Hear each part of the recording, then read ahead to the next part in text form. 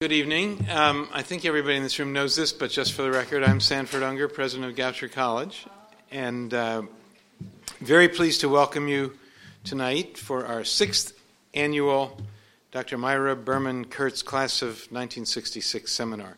The Kurtz seminar was endowed by the late Myra Berman Kurtz and her husband, Dr. Stuart Kurtz, whom you'll hear from in a moment.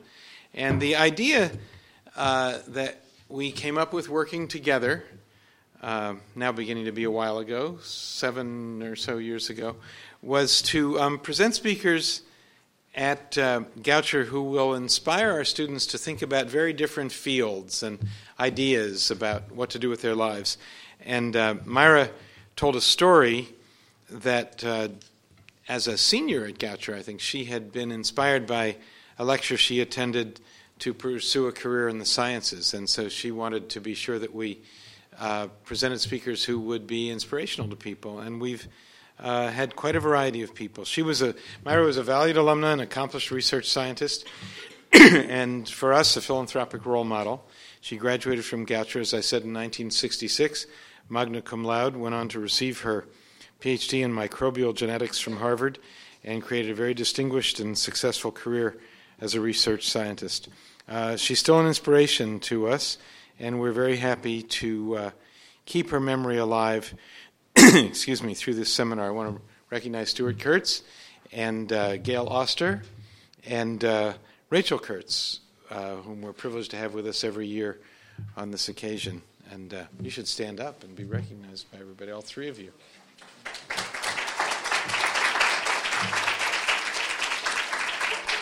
And Stuart, you're going to say a few words, and then I'll introduce our speaker.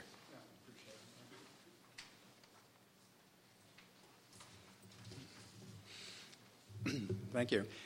I'm very pleased that we have Professor Rochelle Millen to speak with us this 6th Myra Berman Kurtz seminar.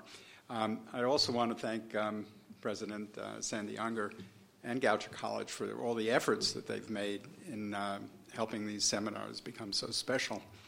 I'm sure Myra would have been pleased that her legacy in support of Goucher is being used this way. Professor Millen's work coincidentally overlaps a lot of much of what Myra herself had seen as some of the most critical issues to be understood and addressed. In particular, the status of women in society as a whole and in religion in particular.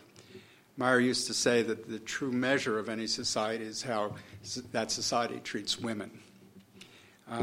Myra believed that each generation of students really can learn through stories told by accomplished people with vision and a passion for justice. Rochelle Millen is yet another example of such a person, as my family would phrase it, such a mensch. Thank you.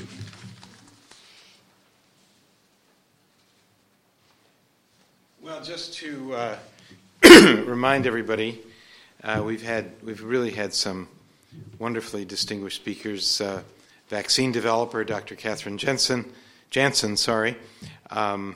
writer and activist Kadi Marton, Judy Lewent, graduated from Goucher in 1970, was chief financial officer at Merck, which, by the way, was where Myra also worked, and just a steady run of interesting people. Tonight, we're honored to welcome Dr. Rochelle Millen, who is professor of religion at Wittenberg University in Ohio, as our speaker. And, it's interesting. We have wonderful, distinguished faculty here, but it really is nice sometimes to bring in people from other colleges and universities to share their particular expertise with us and get a taste of how things are seen and taught elsewhere. At Wittenberg, Dr. Millen teaches courses on the Jewish tradition, the history of anti-Semitism, Judaism in the modern world, and women and religion. And she's a very distinguished author, well-published, has spoken in many different places, and is greatly respected for her expertise in this field. She's co-founder and for 7 years served as co-chair of the Religion, Holocaust, and Genocide Group of the American Academy of Religion. She earned her BA at the Stern College for Women of Yeshiva University and her MA and PhD from McMaster University. She's been at Wittenberg University since 1988. Her talk this evening is entitled Spiritual Sisters, Reflections on Women and Religion, and she'll speak about the creation story in Genesis and its implications for women and men across contemporary Western religious cultures. Please join me in welcoming Dr. Rochelle Millen to Goucher College as the 6th annual Myra Berman Kurtz Seminar speaker.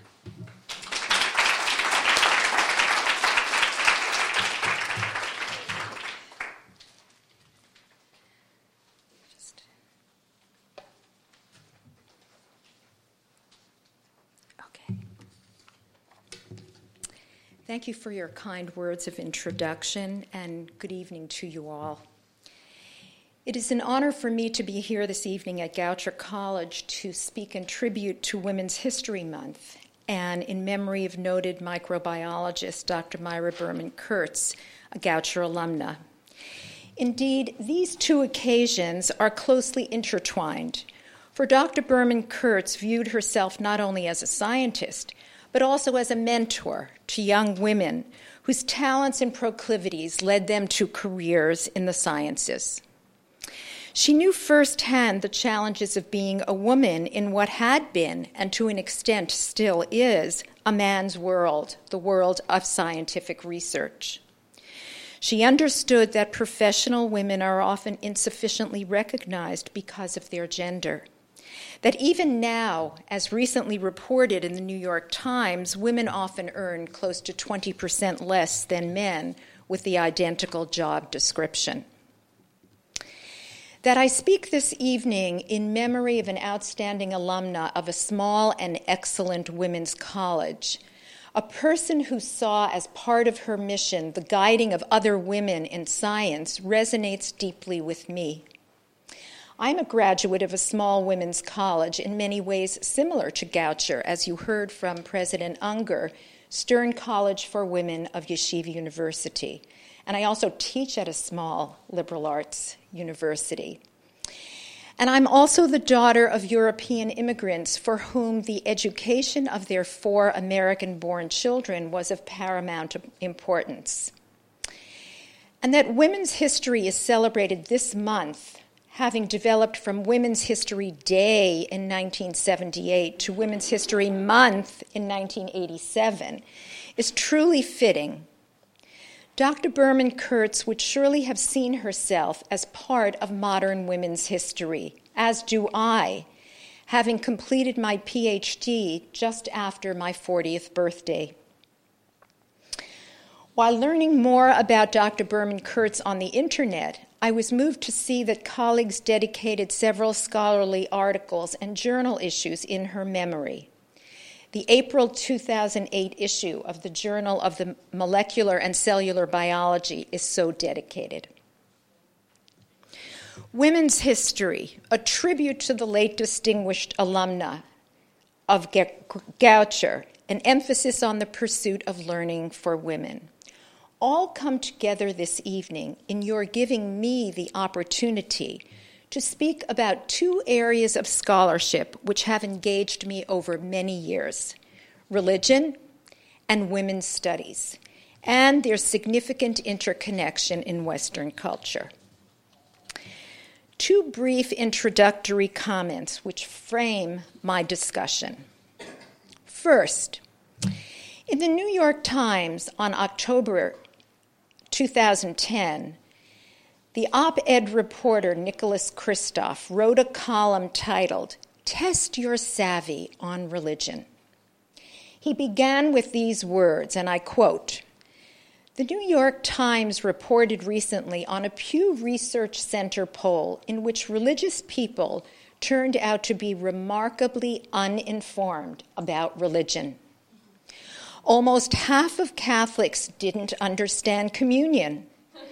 Most Protestants didn't know that Martin Luther started the Reformation. Almost half of Jews didn't realize Maimonides was Jewish. And atheists were among the best informed about religion." End of quote. Sadly, these statistics are often borne out in my classroom and those of my colleagues at Wittenberg, despite the fact that our university is named after the church at which Luther posted his 95 Theses, and is part of the ELCA, the Evangelical Lutheran Church in America, the large liberal Lutheran group in the United States. Some of you may think, Genesis, I know the creation story or myth or narrative. It's old hat. I hope this talk, brief as it is, will give you a new understanding of these chapters, and I've asked a translation of the first 3 chapters to be handed out to each of you. I will, on occasion, point to specific verses. I'll quote a few, but mostly I'll just leave a few seconds for you to look them up. So I hope this brief talk will give you a new understanding of these chapters, especially as they relate to perspectives on women in Christianity and Judaism. My second comment with which I frame this discussion goes back further. In 1975, after 3 years of part-time study, begun when our children were 5, 7, and 9 years old, I received my MA in philosophy. Sharing the news with my mother-in-law brought an unexpected response. "Oh, Rochelle," she enthused, "you think just like a man." Even in those early days of consciousness raising, I had developed a sense of humor about sexist assumptions and comments. "It's a good thing we're on the phone," I said to my husband. "She can't see me laughing." Such strict gender divisions, the influence of abstract theory upon real-world dynamics, were held by religious traditions and the ordinary people who are part of them. In this case, the ordinary person, my mother-in-law, was an American-born statistical typist, a high school graduate very involved in the Boston community, whose youngest child happened to be my husband. In her home, the kitchen was solely her domain. Even I was refused entry. Essentialist notions of gender were pivotal in her thinking, despite the salary she earned. We've come a long way, baby, as the jingle goes. It is true that it is no longer unusual to see women with master's degrees in philosophy or female religious leaders. Women increasingly serve on the boards of churches and synagogues and are part of the decision-making processes that affect their members. Women's knowledge of religion and religious texts, despite Christoph's column, has increased. And the abundance of books about women and Judaism and women and Christianity indicate the perceived need to address the issue of women within each tradition. Despite the apologetics, despite the fact that I often have students who have never read even parts of the Hebrew Bible or the Gospels or the Pauline letters, I want to address issues about Jewish and Christian women, spiritual sisters, as it were, whose traditions are both similar and different in how the female is understood. It is that long way, baby, that we've all traveled, as addressed in the text of the Hebrew Bible, the basis of the Jewish and Christian faiths upon which I wish to focus. One might ask at the outset, why is it that the Bible begins with the creation of the world? After all, the Torah, the Pentateuch, or 5 books, relates the history of the Jewish people and serves, in a sense, as a constitution for the Jewish people. How should one live as a Jewish person, as part of a family, a community, or the larger world? The Torah indicates paths to follow in the lived everyday experience of being a Jewish person. So why the story of God's creation of the world? Why the tale of the first human beings? Perhaps the Bible should begin with chapter 12 in Genesis, with Abraham, the first Jew. Or chapter 12 in the book of Exodus, when the first mitzvah or commandment is given to the people. I would say that the Bible begins with creation in order to establish certain theological ideas, concepts which in Semitic thinking are always articulated concretely rather than in abstract form. In the first chapter of Genesis, with which we will not deal very much this evening, although you do have the translation, God creates the physical universe, the world into which human beings are put. It is God's creation ex nihilo, God's creating the world out of nothing, the complex physical world which represents pure justice. The second chapter, in contrast, is the creation of the historical moral universe, the world in which there is a prohibition, right? That's what makes it moral.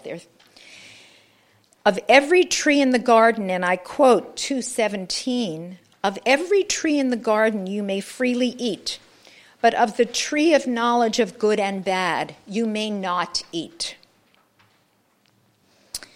Not everything is permitted. Discipline and self-control are required. It seems to me that the Torah commences with the creation story in order that we gain an understanding of exactly who the human creature is. If the Torah is to delineate a system of living, the parameters of a society, it must begin with the notion of who the human being is to whom the text is addressed. Does this creature easily distinguish right from wrong? Is it jealous, envious, greedy, peace-loving, playful, aggressive? What is the nature of the human material from which society will be constructed? Or, to put it in the terms of the historian of religion, Mircea Eliade, every tradition, he says, has a fundamental story of origins, a myth which responds to the query, how did the world get to be the way it is? Clearly, the early chapters of Genesis outline an answer. The human creature, or earth creature, as I shall designate this being, is assigned two purposes. The first, in Genesis 1:28, if you take a look, is to have dominion over the earth. Be fruitful and multiply and subdue or dominate the earth. To be a creative being, to partner with God in the work of creating and improving the universe. The second purpose is found in Genesis 2:15, where God tells the earth creature that it must cultivate and serve, or till and serve. It must step back from its role as partner and dominator to acknowledge that the ultimate creator is not the human creature, but the divine being. The creation narrative is replete with ambiguity, and the task here as interpreters is to tease out and illuminate, in our limited time, some of these ambiguities.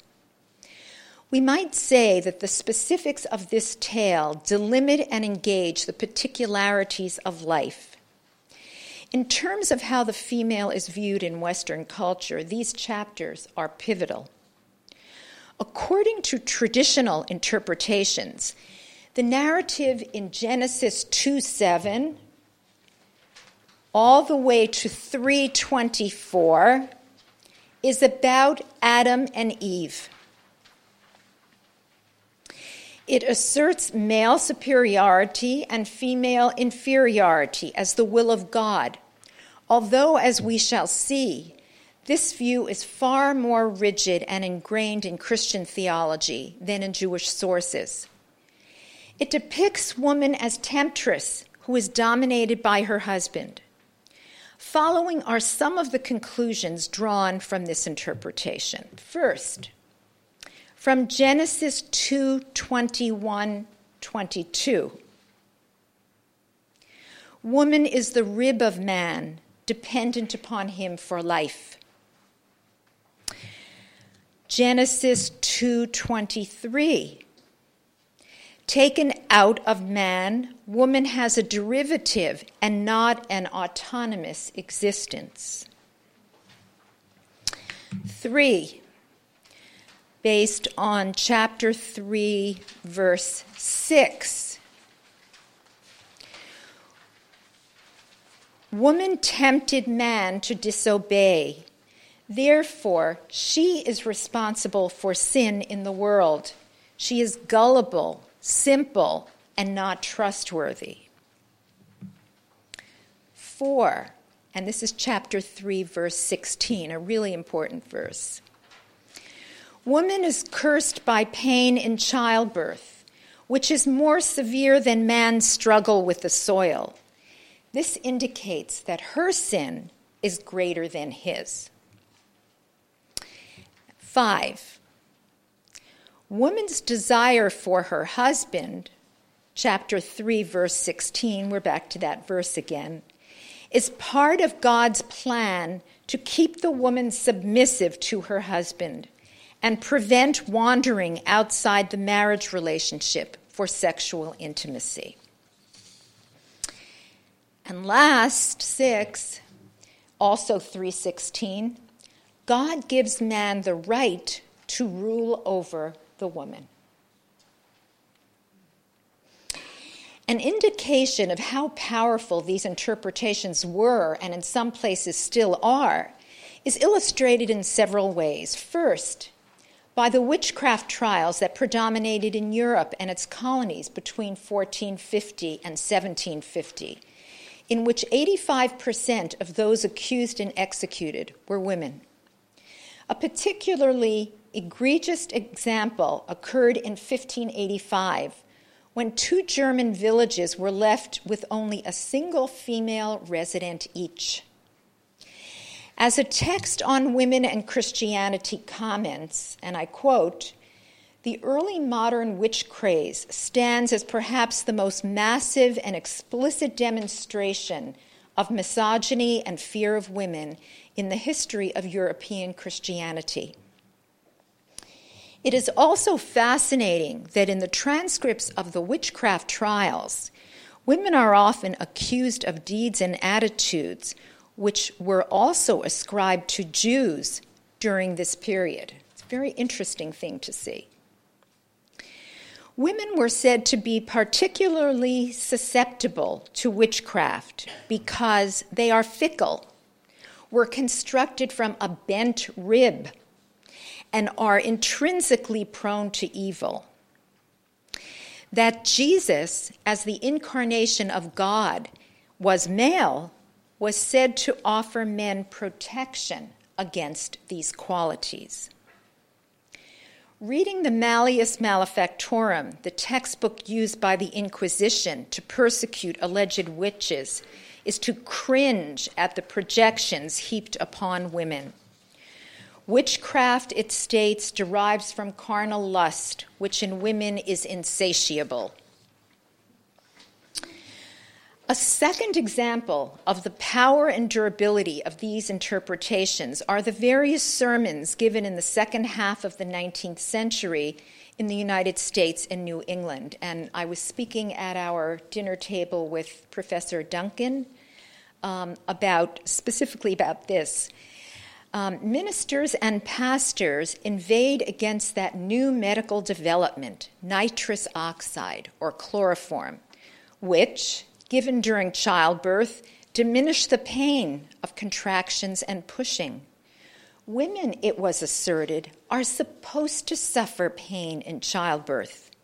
To prevent such pain is to contravene divine writ and aid the devil. So you can actually find sermons that put forth this viewpoint. Certainly, each of us has heard some version of at least one of these interpretations. Yet a careful analysis of the text itself shows none is supported by the rhetoric of the narrative. In what follows, I will share with you some of the discussion of the Protestant biblical scholar Phyllis Tribble, as well as a variety of rabbinic commentators.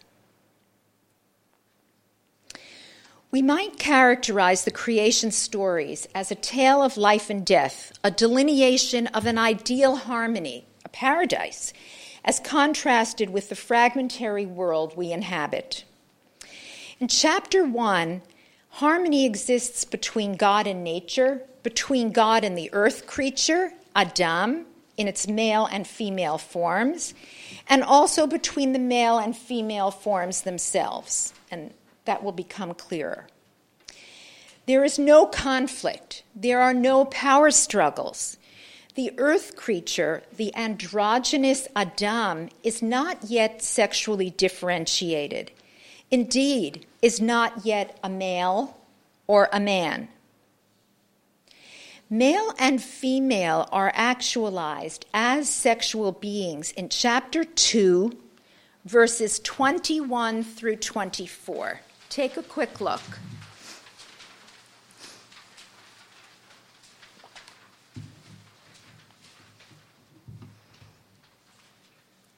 I'll quote the verses a little bit later.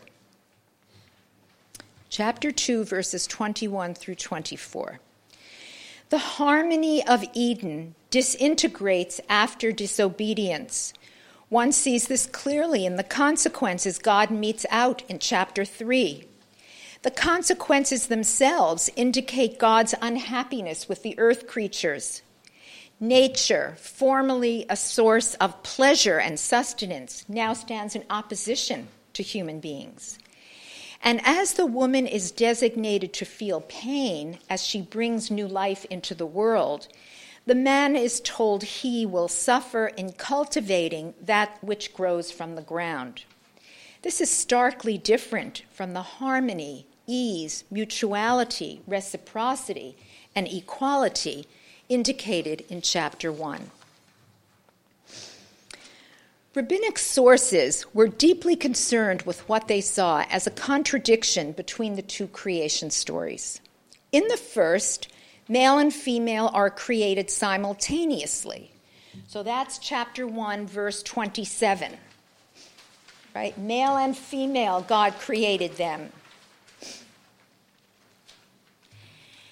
And according to some rabbinic sources, the earth creature in this version was androgynous, right? Was androgynous, not to be separated until chapter 2, verses 22 to 24, the ones you looked at before. For it is in this second chapter that the Hebrew terms change. In the first story, the earth creature was called Adam, from the word Adamah, meaning earth. Right? That's why I've called it an earth creature, which can be translated as earth creature. But in the second version, when according to rabbinic sources, and also according to Tribble, the androgynous creature becomes sexually differentiated, the Hebrew words change. The Hebrew words are ish, meaning man, and isha, meaning woman. So anyone who's familiar with modern Hebrew will know that these words are used all the time, right? These are, ish and isha means man and woman. What bothered the rabbis then was this: how could God, who affirmed the equal value of male and female in the first creation story, they were, after all, created simultaneously, given the same function of subduing the earth and made in the image of God, in the second version, assert to the woman in 3:16 that the male will rule over her? That seems to be a contradiction. 3:16 contradicts the original and pristine equality of male and female as being created together in the divine image. The dilemma is reserved in one rabbinic source the following way. He will rule over you is to be understood not as a statement of general subjugation, but rather a description of sexual physiology. We are constructed anatomically in such a way that it is usual, or perhaps customary, for a man to lie on top of a woman during sexual intimacy. That sexual position is the authentic meaning of, and he shall rule over you. Very creative solution to that verse. Other rabbinic sources do view part of the woman's punishment as her being subject to her husband, whether due to his view of his role or her view of herself. Indeed, as Eliade claims, the original harmony between male and female has been radically disrupted, and the alienation and fragmentation of relationships has begun. Power has become an essential component of the male-female relationship.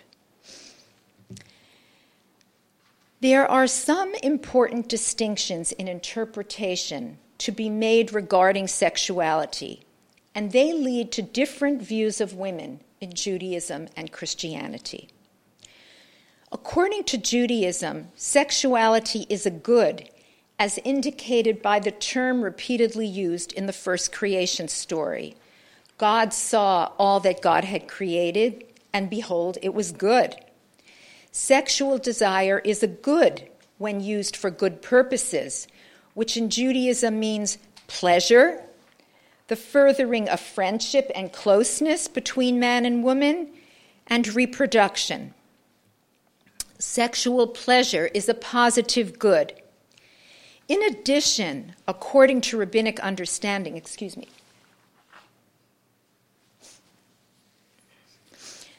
sexual intimacy occurred in the Garden of Eden, as evidenced in chapter 2, verse 24. Take a look.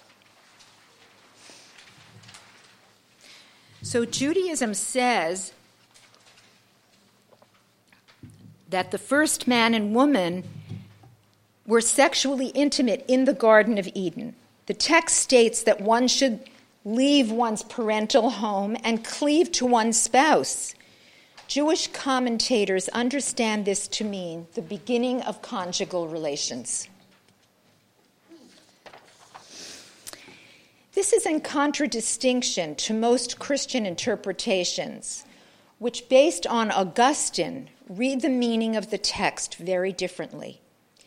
Indeed, the renowned scholar of late antiquity and early Christianity, and some of you in the religion department may know this person, Elaine Pagels, in her book Adam, Eve, and the Serpent, has clearly shown how the arguments in the late 4th century over these very verses, arguments won by Augustine, influenced the course of Christian thinking across the centuries and into our day.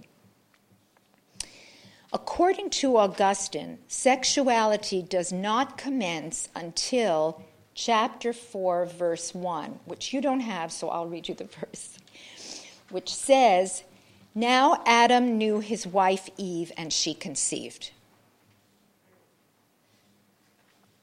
That is, sexual desire is a consequence of the sin of disobedience.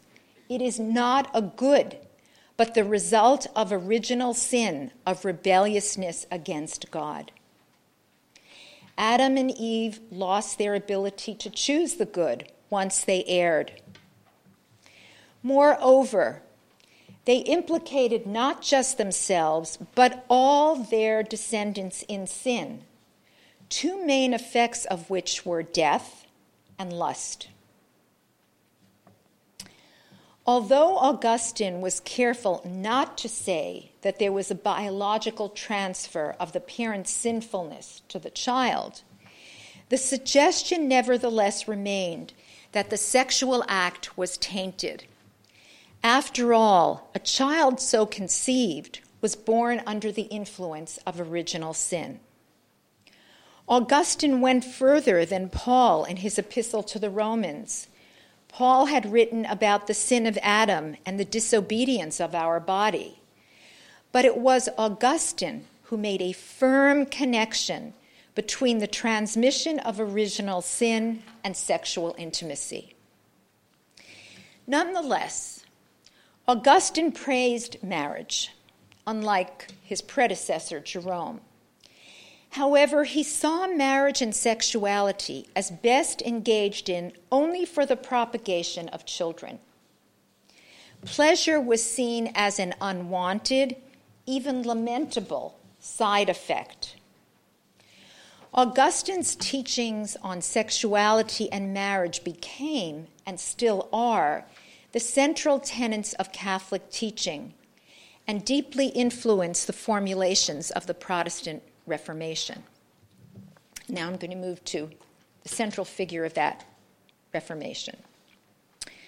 Luther's The Estate of Marriage, it's a title of a work, was written in 1522 when he was still a bachelor, while his lectures on Genesis date from 1535 and 36, after more than a decade of marriage. Right? Luther got married to a former nun. Luther's arguments proceed from his interpretations of the Bible, as we see all of these interpreters do. We are commanded to be fruitful and multiply and not practice celibacy. Now, of course, Luther was saying this to counteract the notion of celibacy that was prominent in the medieval Catholic Church. Whether or not Luther's views on marriage led to a higher status for women is a subject of debate. While he disapproved of the invectives against women and marriage found in the writings of earlier church theologians, he held to the belief that women's real talent lay in childbearing. Now, of course, that's one thing that we can do that men can't. His view that through Eve's sin, women became subject to men and now must serve as an antidote for male sexual desire certainly is part of traditional Christian thinking, and we find it in some rabbinic commentators as well. But Luther also acknowledged the importance of women in many spheres of life, not only the home, but cities, the economy, and government. He writes of the father's obligation to assist with childcare. He actually talks about changing his children's diapers, as well as women's right to sexual relations. Regarding the latter, I'd say the latter, a woman's right to sexual relations, has two sources. Luther adopts the requirements of halakha, or Jewish law, in which the husband is obligated to provide sexual pleasure to his wife. That's Jewish law. It's very, very different from Western law. She is not his property in any sense. These are far-reaching changes. Yet it's important to keep in mind that in the move from nun to wife, women religious lost personal status. Women who were nuns and then got married did lose personal status once they did so because they were subservient to their husbands. They became very involved in constant childbearing, and they no longer were spiritual leaders. Keep in mind that one reason Luther affirms a right to sexuality for women was that some earlier Catholic thinkers recommended to married couples that they elevate their relationship by refraining from intimacy. Right. So Luther specifically addressed that issue. This was part of the increasing emphasis on celibacy within the church. Jerome, for instance, who lived from 342 to 420, late 4th century, lauded Christian virginity, saying, and I quote, "I praise wedlock, I praise marriage, but it is because they produce me virgins." The virtue of continence, of refraining from sexual intimacy, Jerome claims, is no longer restricted to men. Why is that? Because death came into the world through Eve. Notice that she's given full culpability, something we'll touch upon later, or shortly. And redemption is through Jesus, brought into life by Mary. And I quote, "For this reason," says Jerome, "the gift of virginity has been poured most abundantly upon women, seeing that it was from a woman it began."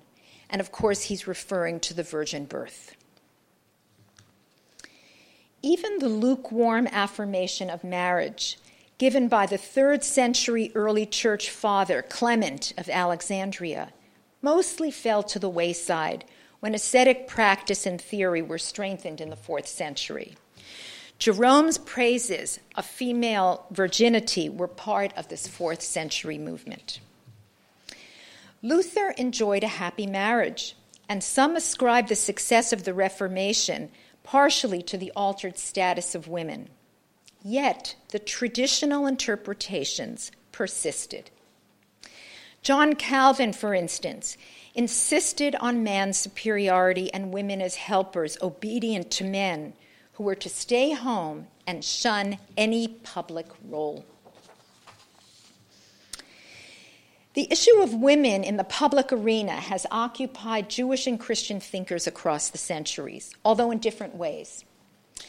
In early and medieval Judaism, with some notable exceptions, women rarely had a public religious role, although that has changed substantially, especially in the late 19th and in the 20th century. Some of the reasons given are traditionally conservative: modesty, sexuality, women's nature. Women were said to have a specific female nature. Women's centrality in the home.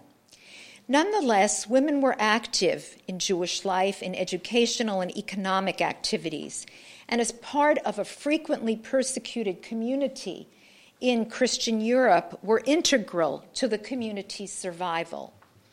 Here in the United States, just to jump, the establishment of labor unions, for example, owes much to the work of Jewish women. Many changes in Christian groups took place in the 19th and early 20th centuries in the United States, when women were founders and leaders of many of the most significant movements for social and religious reform. A well-known example, and some of you may be familiar with this, are the Grimke sisters of South Carolina. Having grown up as Quakers, they were accustomed to speaking freely in mixed assemblies, men and women, an activity frowned upon and considered unchristian in the North. When the Grimke sisters toured New England in 1837 to advocate abolition, now remember they came from South Carolina, but they came to advocate abolition of slavery, the Massachusetts General Association of Congregationalist Ministers became alarmed at the spectacle of women addressing a mixed audience and holding forth on controversial causes such as abolition of slavery and rights of women. They issued a pastoral letter relying on biblical passages, and we see the Bible is relied upon for many viewpoints, to confirm the dangers of women as public reformers. Some abolitionists worried that the overt feminism of the sisters would work against the abolitionist cause. The letters of Sarah Grimke manifest a reformist and spiritual approach to reading the Bible. Her defense of the equality of men and women on the basis of Genesis is a strong one, and remember, this is in the middle of the 19th century. She argued that women's worship of men was, from a Christian standpoint, idolatrous. Her famous declaration has permeated American feminism. She wrote, and I quote, "I ask no favors for my sex. I surrender not our claim to equality. All I ask of our brethren is that they take their feet from off our necks and permit us to stand upright on that ground which God designed us to occupy." End of quote. Let me conclude by going back to some of the negative interpretations derived from Genesis chapters 2 and 3, cited at the beginning of this talk. The first one was that woman taken from the rib of man is forever dependent upon him and not autonomous. But we have said that in the second creation story, woman is not formed from the side of man. Rather, she is separated from him, having previously been conjoined. Thus, she is a distinctive, autonomous person created in the image of God. Some Jewish sources, which read the second creation story as affirming that woman was built from the side of man, interpret it not as asserting the woman as ancillary, secondary, or subordinate, but rather as maintaining the dignity accorded her as created in the image of God in the first story. An outstanding example of this is the 1965 essay by the great Joseph Soloveitchik, The Lonely Man of Faith. It's a good thing for religion majors to read. The second negative interpretation states that woman tempted man to disobey, therefore bringing evil into the world. She is gullible and simple and not trustworthy. As Tribble and some rabbinic texts demonstrate, the serpent approached the woman not because she was weaker, but because of her intelligence and ability to engage in good conversation. Rashi, the great medieval French Jewish commentator, gives another reason. He says that the serpent saw the couple being sexually intimate. The verse immediately prior says they were both naked and desired the woman. One might ask, where was the man during the interchange with the serpent? He seems to have been a passive observer, or else absent altogether. This does not speak well for his supposed strengths, moral stance, and insight. Actually, Tribble writes about that rather extensively. As a tangential point, some commentators see the conversation with the serpent as the woman's internal dialogue with her conscience. Now, there are pros and cons for that viewpoint in the text. That the consequence of women's disobedience is more severe than the man's, since she presumably caused evil to enter the world, is the third negative assertion that we had at the beginning. This claim cannot work, however, as the word, the Hebrew root used regarding both the female and the male, is the same, indicating identical pain or suffering. So sometimes it's translated differently, and I believe I read somewhere that the Septuagint, the Greek translation of the Hebrew Bible, uses different terms, although the Semitic root is actually the same.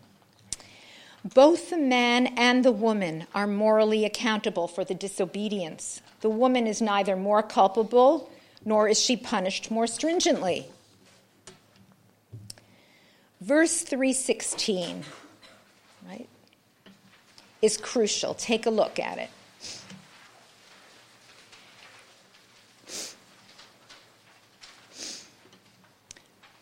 Does woman's desire for her husband or male companion mean God wishes to keep her submissive?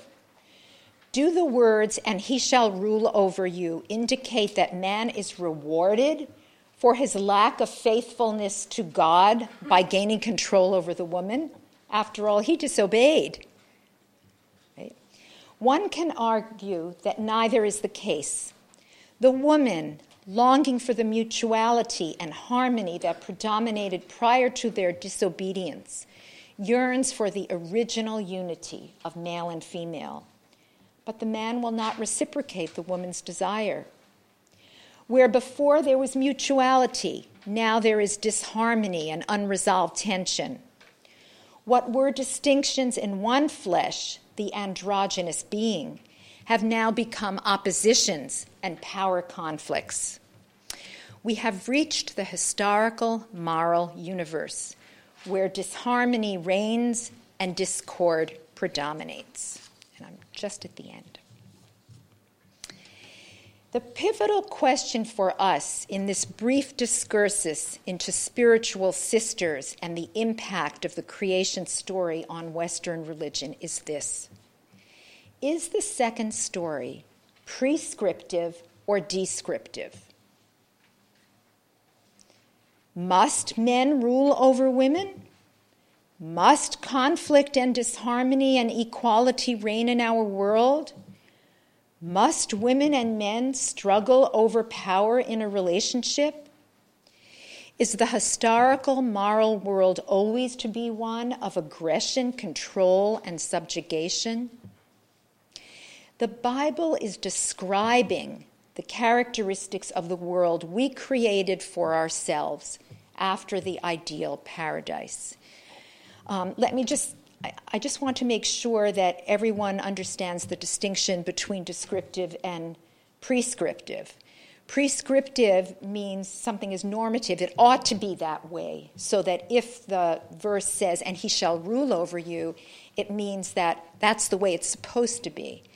And I'm arguing, together with many others, that the text is describing the way the world is, not prescribing, not telling us the way it has to be.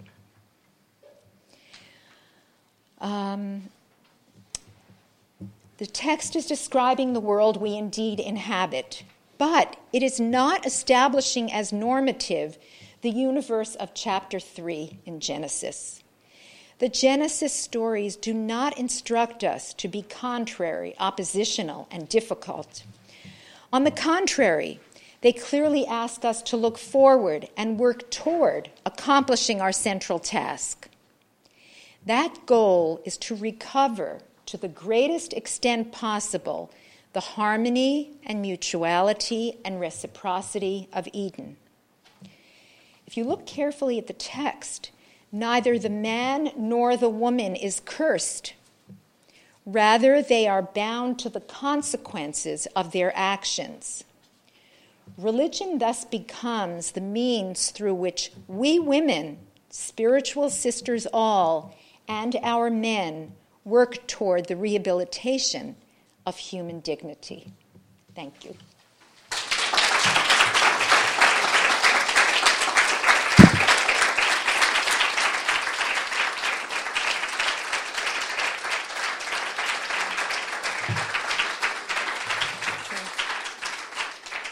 Are there questions or comments? There's so much stuff here. There's a lot of stuff here.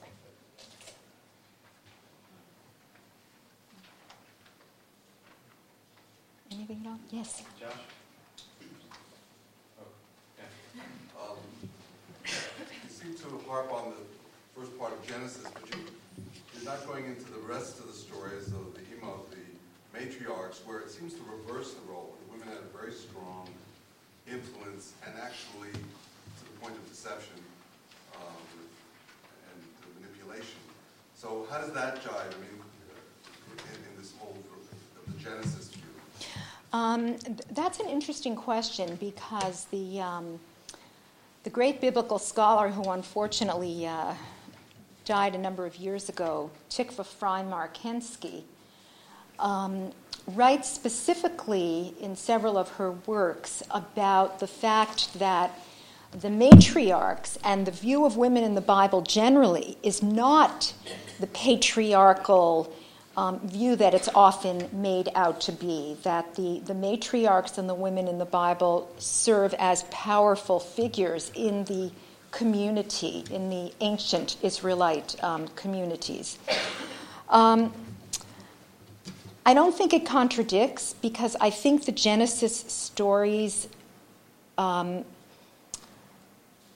they don't limit where human influence can be. And I think if there's anything that's sort of a final comment on what I've said, it would be that. I think reading the text in a prescriptive way, like the late 19th century sermons, is not correct. And of course, we know that in real life, Catholics and Protestants began to use, right, anesthesia. So I wouldn't see it as a contradiction. I don't know if that answered it completely or if you had something more specific in mind. Josh? I really enjoyed your talk. I think you're very nice to the rabbis and the traditional meeting, because they're not always necessarily, giving let's say women's sexuality, but on a very positive. There's certainly an ambiguity in the tradition. But I really like what you ended with, particularly in terms of descriptive and prescriptive. I read an article, I believe, a number of years ago by Carol Price that talked about that this verse, Genesis 3:16, needs to be read in a particular historical context, i.e. that women were, when women were first set. Comment on your first comment. There's no question that there are negative statements about female sexuality in the corpus of rabbinic work. Sometimes when my husband and I will go through some things, we'll say, oh, that guy must have had a really difficult wife. But in terms of the viewpoint that one finds in Jewish law, which is really determinative, you don't find that. I mean, you have, for instance, Nachmanides, who is a star of the Middle Ages. In one of his commentaries, he said, if a menstruating woman looks into a mirror, the glass will break. Now, that's not necessarily Jewish or Christian. It has to do with the time that Nachmanides lived and the fear of blood, and et cetera, et cetera. Okay, the second part of what you asked. Now, just remind me. Why would particular traditions take the text descriptively and others prescriptively? Okay, so I would really emphasize what Elaine Pagels talks about in Adam, Eve, and the Serpent. It's such a marvelous discussion.